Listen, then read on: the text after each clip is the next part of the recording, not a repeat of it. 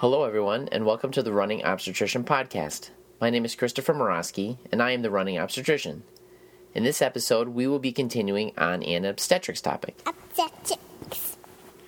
This next episode in this series on obstetrical forceps will be dedicated to the Piper forceps.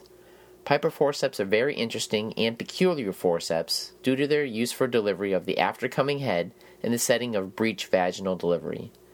It was Dr. Edmund B. Piper from the University of Pennsylvania who saw that there was a clear need for forceps that could safely hold on to the fetal head that was entrapped behind the perineum and could not deliver with the customary Marisol-Smellie-Weitz maneuver or suprapubic pressure onto the infant's head.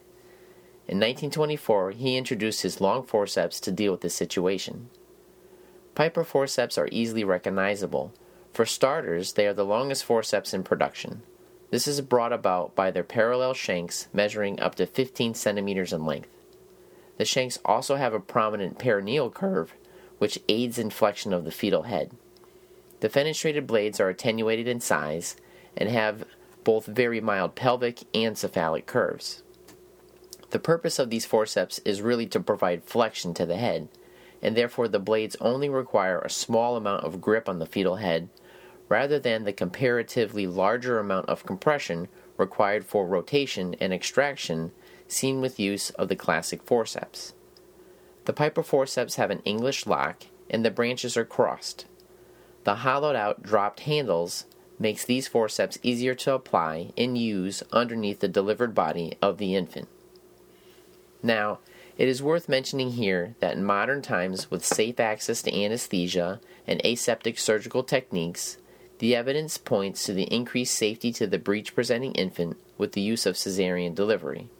However, in certain circumstances, for example, patient refusal, precipitous delivery, or high-order multiparous patients with proven pelvises, there will eventually come a time in most obstetricians' careers when vaginal delivery of the breech-presenting infant may occur. In this setting, familiarity with the use of Piper forceps can be beneficial to the patient and physician and life-saving to the infant.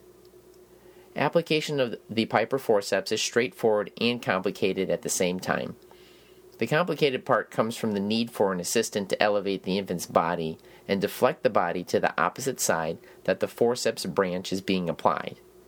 Also, due to the fact that the infant is somewhat in the way anteriorly, the obstetrician often needs to get down on one knee for application of the forceps. Insertion, however, is often straightforward due to the diminished blade size and curvatures. Similar to the classic forceps with English locks, I apply the left branch first so that the branches do not need to be crossed after application. The pelvic side wall is protected by the opposite hand, which also helps with placing the blade around the fetal head and into the pelvis. This is done usually with ease on both sides. When necessary, the blades are wandered into position, but I find that the fetal head has almost always come to rest in the anterior-posterior plane by this point, and little wandering from the OA position is required. The key take-home point with Piper forceps is that the mechanism of delivery is much more emphasized on flexion of the fetal head rather than extraction. Flexion is accomplished simply by raising the articulated branches up over the horizontal while applying gentle traction. The assistant should be prepared for quick delivery of the infant, and there is little need to remove the blades with delivery due to their smaller size. As a word of caution, like all aspects of forceps use, if insertion is met with resistance, or similarly, if delivery is met with resistance, the operator should stop, remove the branch or branches, and reconsider the approach to application, rather than attempt to overcome the resistance with increased force. Also, it is worth noting that there are short Piper forceps which are modified with much shorter shanks, as well as shorter handles that end in a pivot lock. The application and use of the short Pipers is relatively the same, save for the fact that the branches are parallel rather than crossed. I can attest to the fact that Piper forceps do take some getting used to. It is helpful to feel comfortable with the application and use of the classic forceps such as Elliott's and Simpson's prior to using Pipers. Also, since breech vaginal delivery is an uncommon occurrence, practice with the use of Piper forceps in a simulation setting is highly recommended.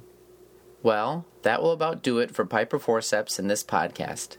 To hear more podcasts about obstetrical forceps and all things obstetrics, you can check out our website, www.runningobstetrician.com, and of course, you can find all of our podcasts on iTunes. Until next time, take care, take it easy, and keep on running.